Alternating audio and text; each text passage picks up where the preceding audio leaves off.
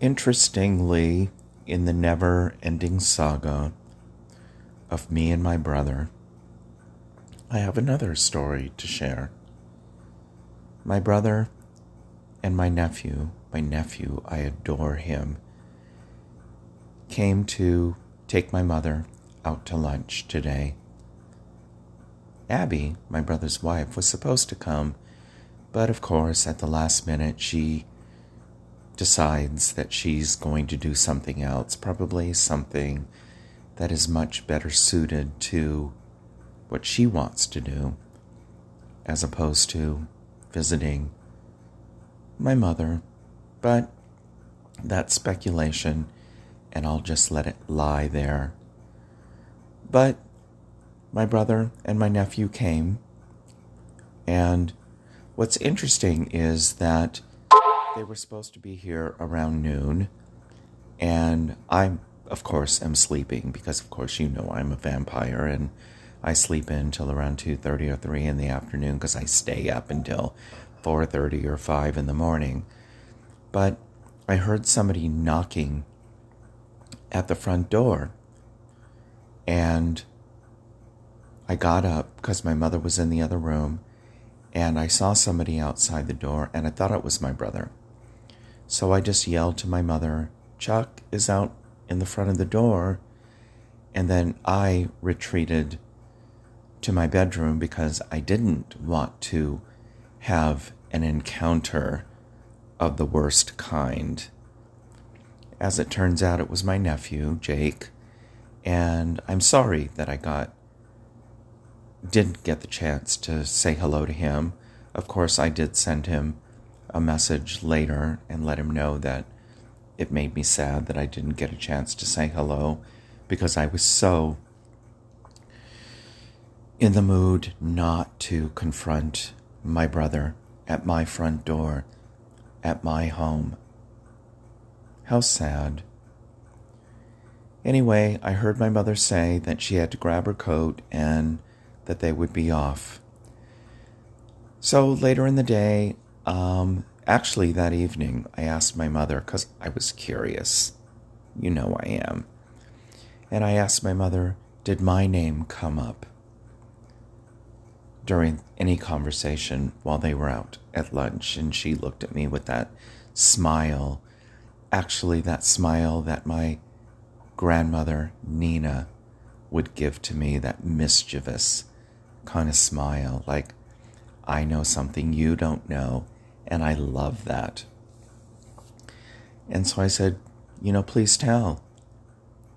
And she told me how when my mother got out to the driveway where my brother's truck was parked, and she got in the car, and my brother started yelling at her, telling her that he sent me a text message a couple of weeks ago because he wasn't able to get in touch with my mother and wanted to know what was going on, and I didn't respond. And I told her, no, I didn't respond. Why do I need to? I don't owe him anything. And then he started yelling at her that she needs to tell her son, aka me, how to teach her how to use her cell phone. It's a new cell phone. And that if there were any kind of an emergency and he needed to get in contact with her, she needs to know how to use the phone. And I, meaning me, should teach her how to use it. And my nephew Jake stood up and tried to defend his grandmother, my mother, and my brother told him to stay out of it. And he acquiesced. I don't know the relationship between the two of them. I can only imagine. But he also said to my mother, if you don't want to go out to breakfast with us, you don't have to. And I'm so proud of my mother. She just opened the door, and was ready to get out of the truck. And my brother said, "No, get back in the car. We're going to brunch." My mother took a stand. I love her. I'm so proud of her for doing that. She's not going to take any shit. So they went to lunch. And apparently, through the lunch, my brother said, "I hear that Mark is buying another timeshare in Hawaii. What the fuck difference does that make to him?" My mother told me that I should beware because there are people in social media who are watching and listening to my posts and are reporting back to my brother. I told her, I don't give a shit. I don't care. I'm actually happy that they're reporting back to him. I can do what I want to do in my life. Doesn't mean anything to him that I may be doing whatever. But my mother responded to him that I don't know anything about him buying a timeshare in Hawaii, which I'm not, because I already own one. But she said he is buying a condo in Mexico. And his response was, "Oh." I guess that sort of stopped him in his tracks because he didn't know how to respond.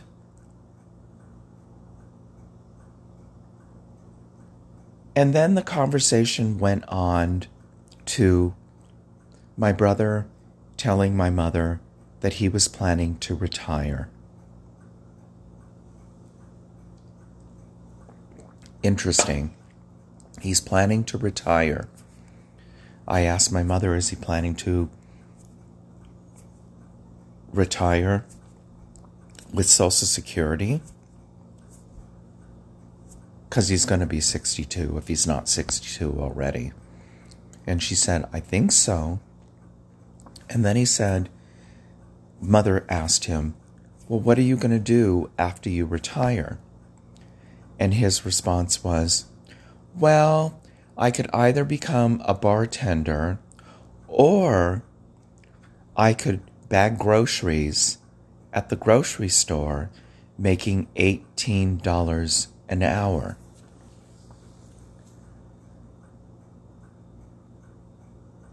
And my response to my mother when she told me that was specifically, yeah, because he doesn't have any kind of degree to fall back on.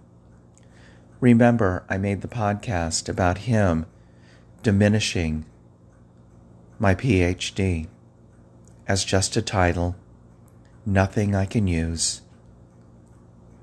And now he's planning to retire because it's time. My guess is he's being pushed out because of age, but that's just my opinion. But he's going to retire, and after he retires, he's considering taking a job as a bartender or a bagger at a grocery store, making $18 an hour. And I have no disrespect at all for individuals who are doing what they need to do.